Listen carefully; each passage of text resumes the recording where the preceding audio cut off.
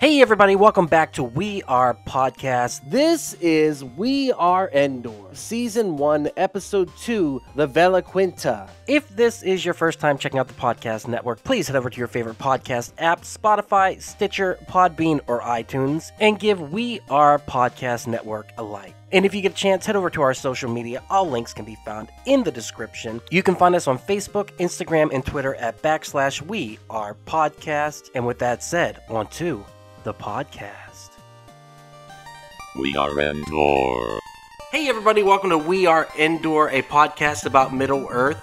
From the Great Lamps to the Fourth Age, talking orcs and hobbits is all the rage. That is ridiculous. You picked it. It's a tagline. What You can picked do? it. Don't blame me. So yeah, this is Duck. I'm here with my beautiful, wonderful, amazing girlfriend, Sophie. Hi. Hi. And yeah, so we are here to talk about the Silmarillion. Silsil, as I call it. No, that's not what it's called. Silmarillion. Silsil. No. That's what we're calling it, the Silsil. And we're here to talk about the first chapter of it, the Indulindalealu. What is it called? The Ainulindale. Ainulindale. I'm learning so many new words. So we're here to talk about the creation of the planet, I think. Okay, so Ea is the solar system. Arda is the planet. Valinor, Numenor, and Endor are the three continents. Okay. And so the first chapter of the Silmarillion is about the creation of the entirety, and it's done through the godhead creature, which is known as Eru. Iluvatar. and the choir of angelish creatures, The Ainur. which aren't angels, but they might as well be, because that's what it seems like. Yeah. The entire thing seems like an allegory for the creation story of the Bible. Yeah, basically. I mean, Tolkien hated allegory, and he would insist that it's not, but yeah, more or less. It is, though, right? Yeah, yeah. It's the choir of angels, and they're singing, and basically they're singing one song in unison, and then there's a single angel that decides to sing against the other angels.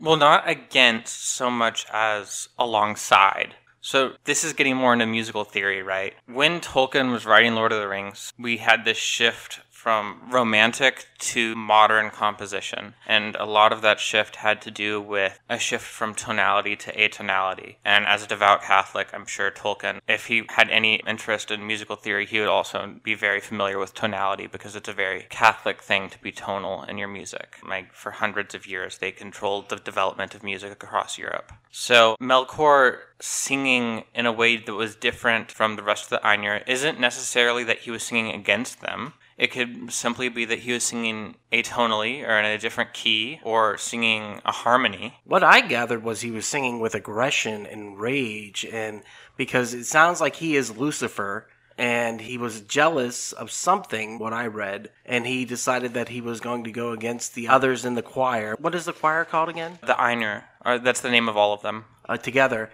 And so he begins to sing passionately, but with dissonance is what I gathered. And then as he begins to sing, some of the angels or some of the choir decided to sing along with him. And then a third version of the song came to be at that point. So basically what happened was, fundamentally in Middle-earth, there is Ea, that which exists, and the void, that which does not exist. So, like, the empty vastness of space. And Melkor, he felt that the void was undeveloped and deserved more attention in the song.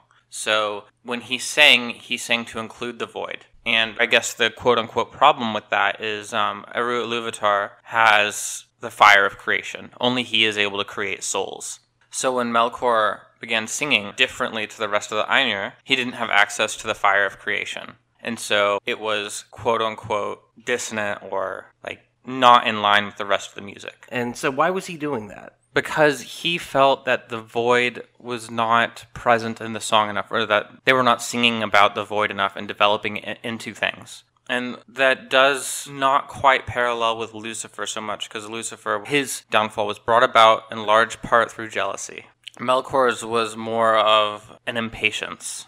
And I think that's a worthy distinction. When he started singing differently, various Ainur began singing with him, right? And this is over the course of thousands of years. Well, we don't know exactly how long, but it's a very long span of time that this was sang into existence. The key figure among those who joined him would be Mairon, who was Amaya of Aule, one of Melkor's compatriots or equivalents. There's 14 Valar, and then an uncounted number of Maiar, who are like lesser angels, who are servants of the Valar, who could be equivalent to archangels. And so they begin singing with him, and then the song itself changes in the third verse to something completely different, which is the combination of the singing from the original choir and then this choir. It crescendos into this incredible song that has never been heard again or will be heard again until the end of time, basically. Right.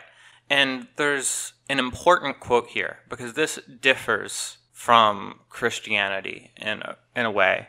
Eru says, "Mighty are the Ainur, and mightiest among them is Melkor, but that he may know, and all the Ainur, that I am Iluvatar. Those things that ye have sung, I will show them forth, that ye may see what ye have done. And thou, Melkor, shalt see that no theme may be played that hath not its uttermost source in me, nor can any alter the music in my despite. For he that attempteth this shall prove but mine instrument in the devising of things more wonderful, which he himself hath not imagined." So basically, the Godhead just said, I used you to create this song. And Or not that I used you, but any power that you have, I granted to you. So anything you do is really an extension of me. So this dissonance that hypothetically exists isn't really a dissonance. It's not singing against the music, because anything that exists has its uttermost source in Iluvatar.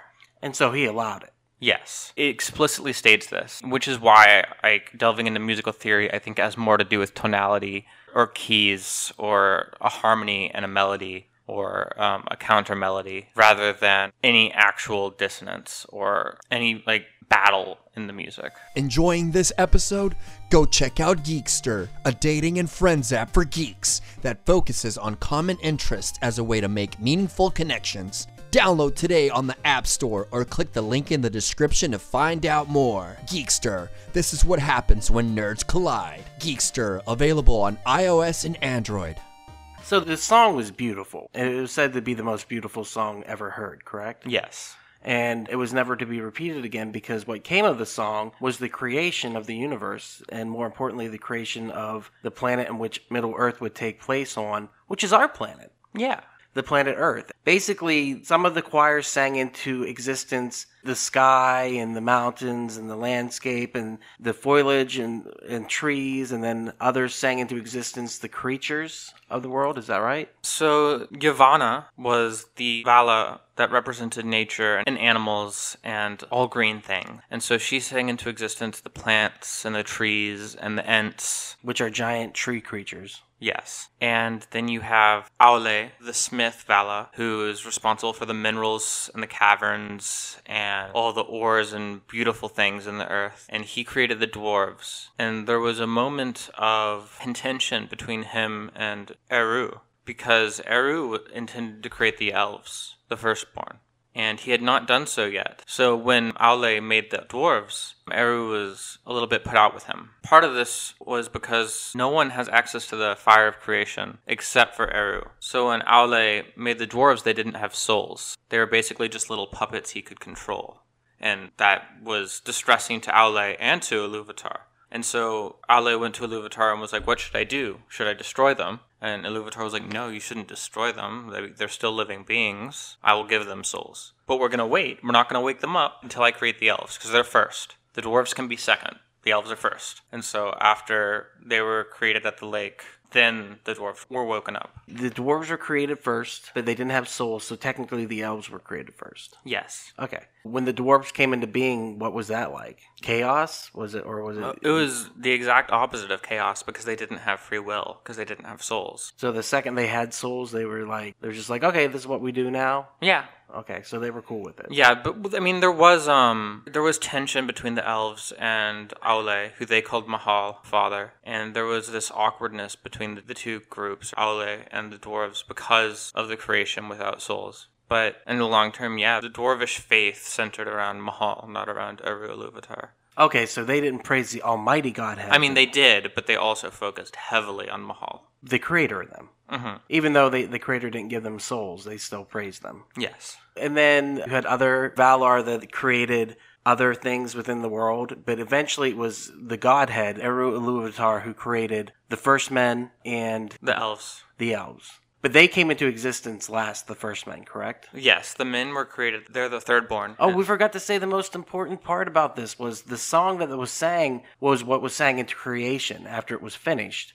Eru Iluvatar looked at the song and said, now that you've sang it, now we're going to show you what has been created. And Melkor, we're going to allow you to have your dissonance, for lack of a better word, within this, and I'll show you how that exists. But he said to Melkor, who was almost like the devil, but different, a little bit different. He was devilized. Devilized. He said, he goes, the things that you sang, I'm going to create those also and show those to you. Because he gave him the most prestige. He said, of all the Valar, Melkor was the most powerful. yeah, and he enjoyed his song the most.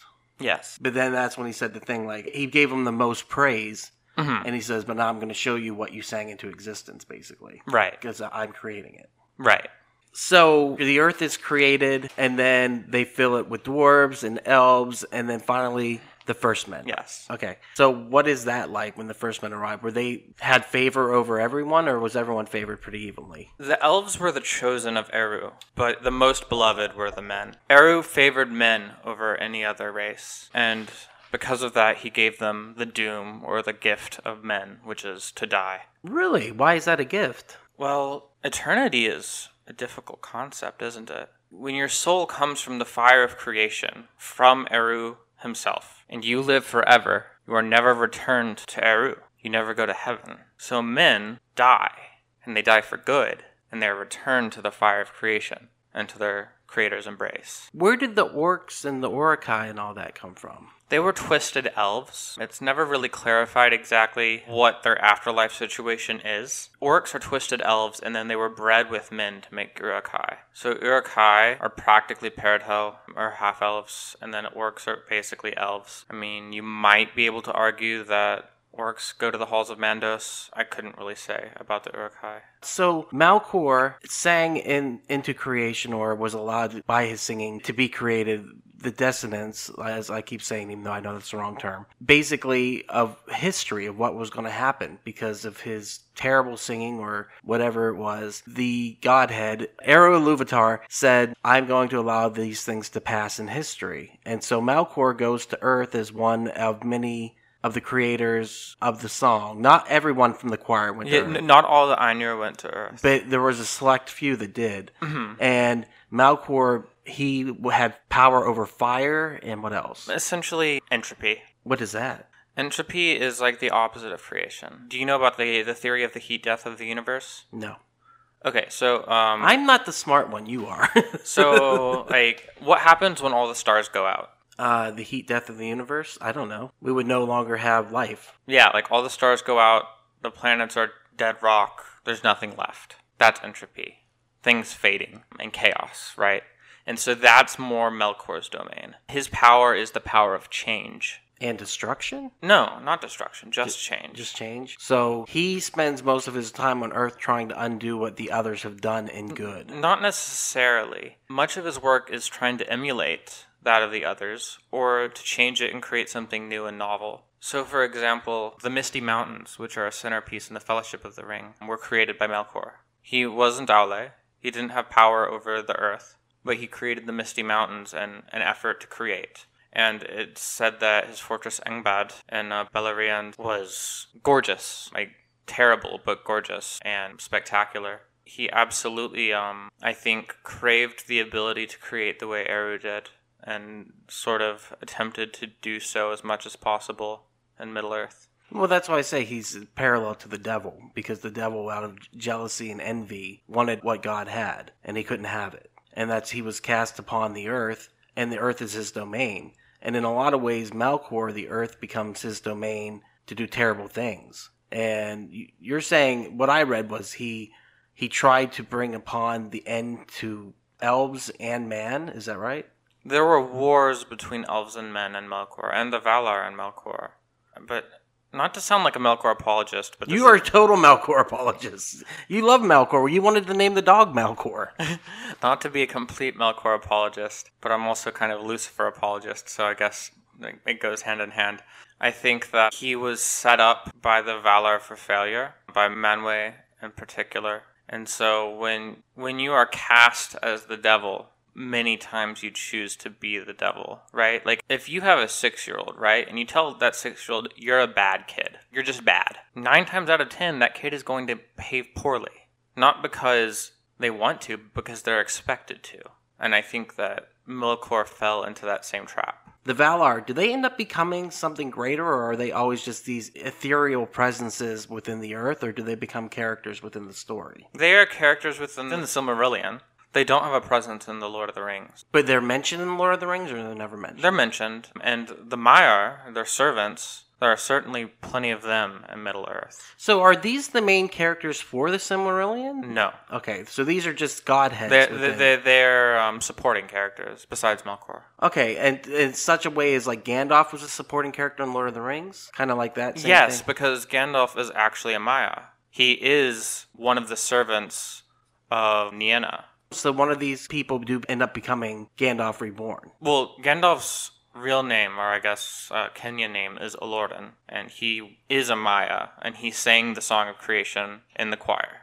And him, along with the 4 other Istri, were chosen by the Valar to go to Middle-earth in the Second Age to help resist Sauron. Does he know this? Yes, he's very aware. So he has all this history, but does he just decide at some point to become a new creation? Like No. when he became Gandalf the White from Gandalf the Grey? Like, isn't that a new creation of that same... He died. So he died. So it's And Eru Ilúvatar sent him back. Okay. So that's different than... So up until that point, Gandalf hadn't died before.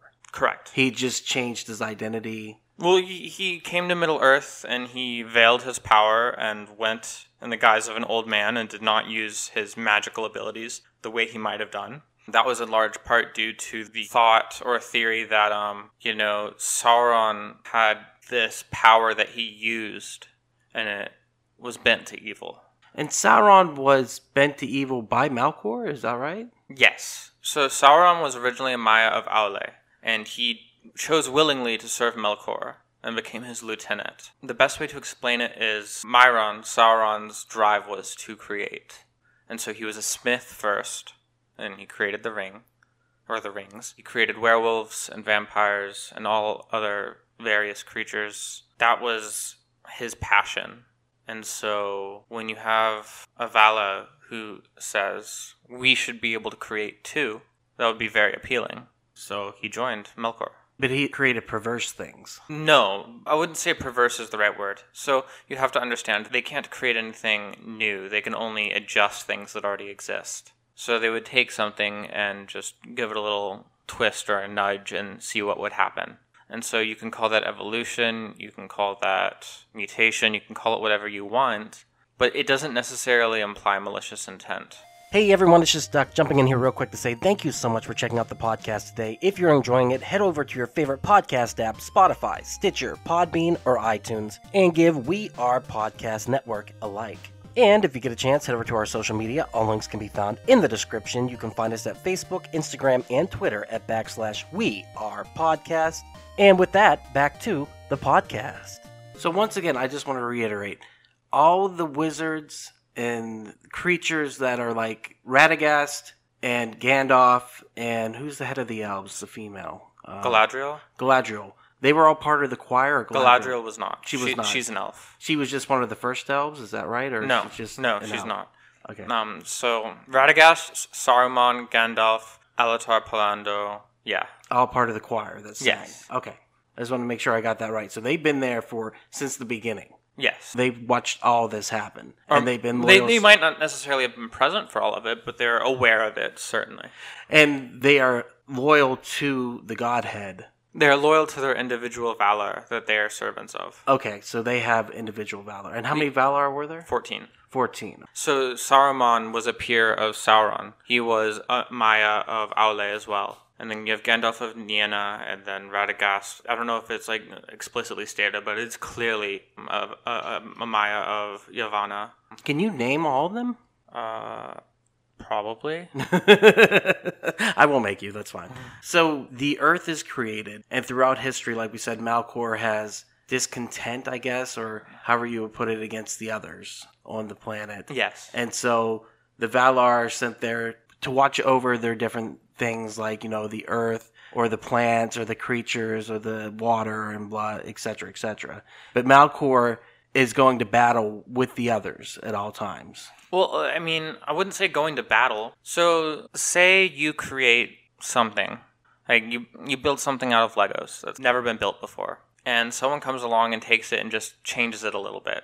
It was yours. You'd be a little bit upset by that. You'd probably tell them not to do that. And if he does it anyway, you might have a disagreement with him. And so that's what the fundamental or the root cause of the tension between Melkor and the other Valar was. So he was a bully. I wouldn't say he was a bully. I don't think he was doing it to upset the other Valar. He was doing it because it was in his nature. You're such an apologist for Melkor. I mean, he's set up as the villain, right? So, and you're just like, well, he's not all bad. Well, he's not all bad. I mean, he's mostly bad. Yeah, he's mostly bad, but he's not all bad. Yeah.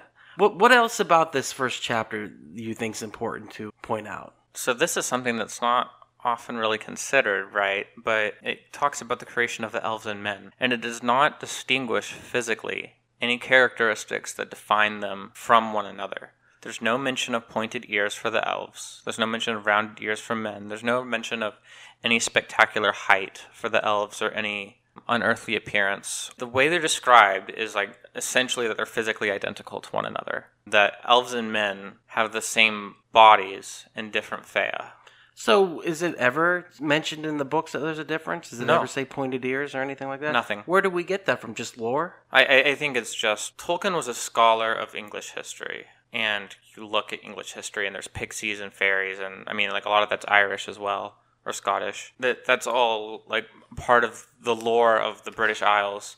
And pointed ears are certainly a characteristic there, but they're not necessarily a characteristic explicitly stated in the text of The Lord of the Rings. So when they did the movies, technically they shouldn't have done pointed ears? Well, it's not that they shouldn't have done, because it doesn't say they don't have pointed ears. It just doesn't say one way or the other. And so you can extrapolate that to say humans and elves were identical. I mean, you don't necessarily have to, but it's a valid interpretation of the text.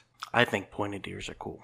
I like the idea that they're similar, and the only difference is the doom and the Fëa. What are the doom and the doom? The doom is the death that men receive, and then the Fëa is your soul. So the Fëa are like the souls of elves versus the souls of men. What happens to elves if they die in battle? Elves, if they die, period, go to the halls of Mandos. Mandos, or Mano, is a Vala. And the halls of Mandos are effectively, I guess it's purgatory. They go there and they process and they heal and they recover and they do all the things that they need to do to become well-adjusted again.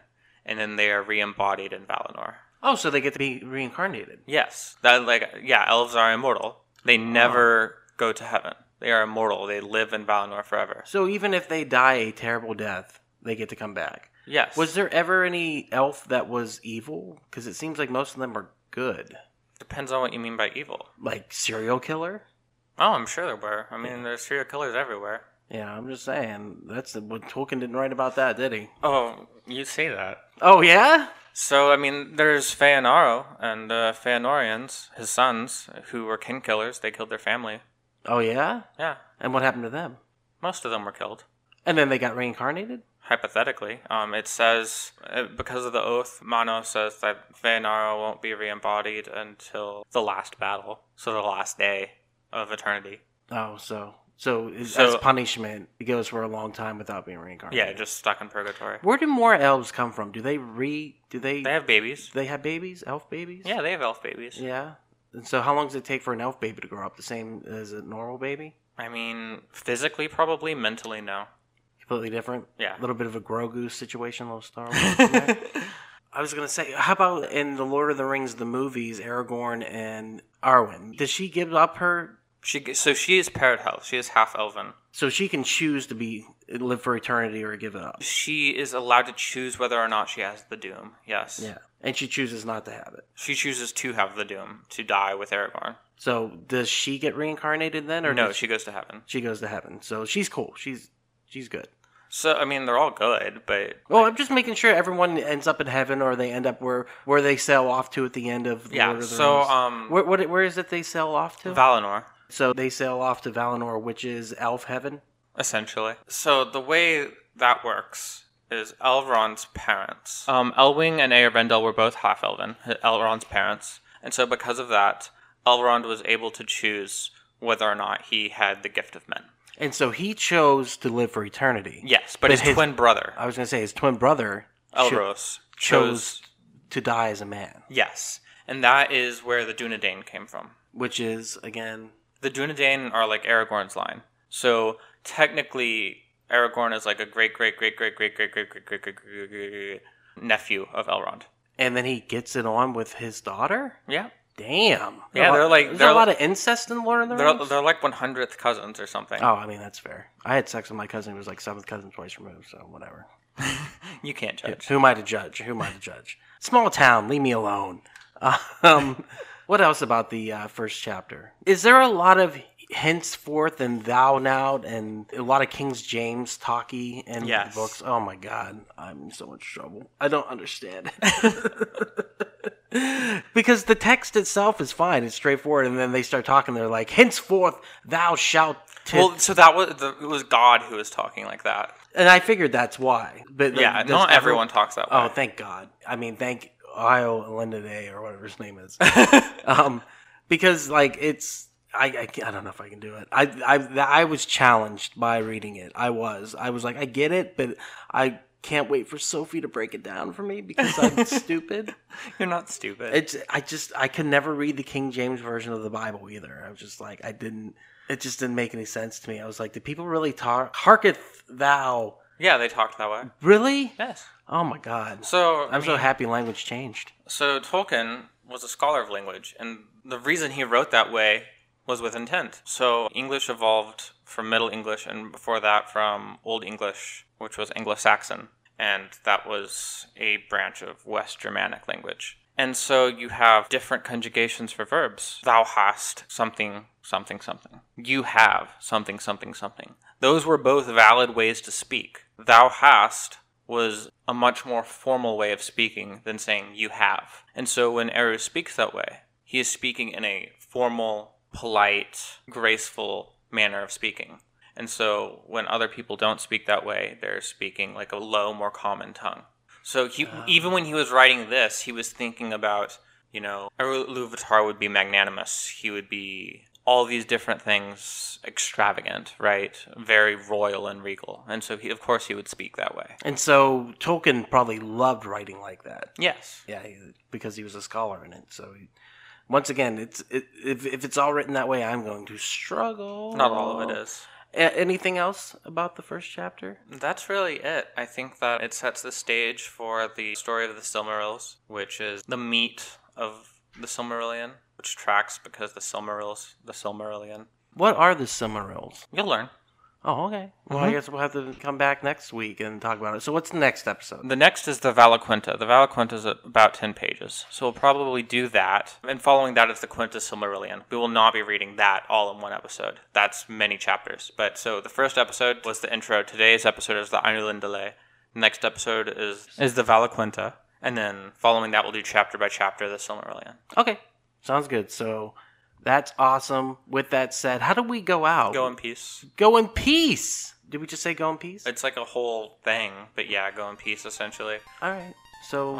So, it was one of Tolkien's goodbye phrases, or like farewells, so yeah.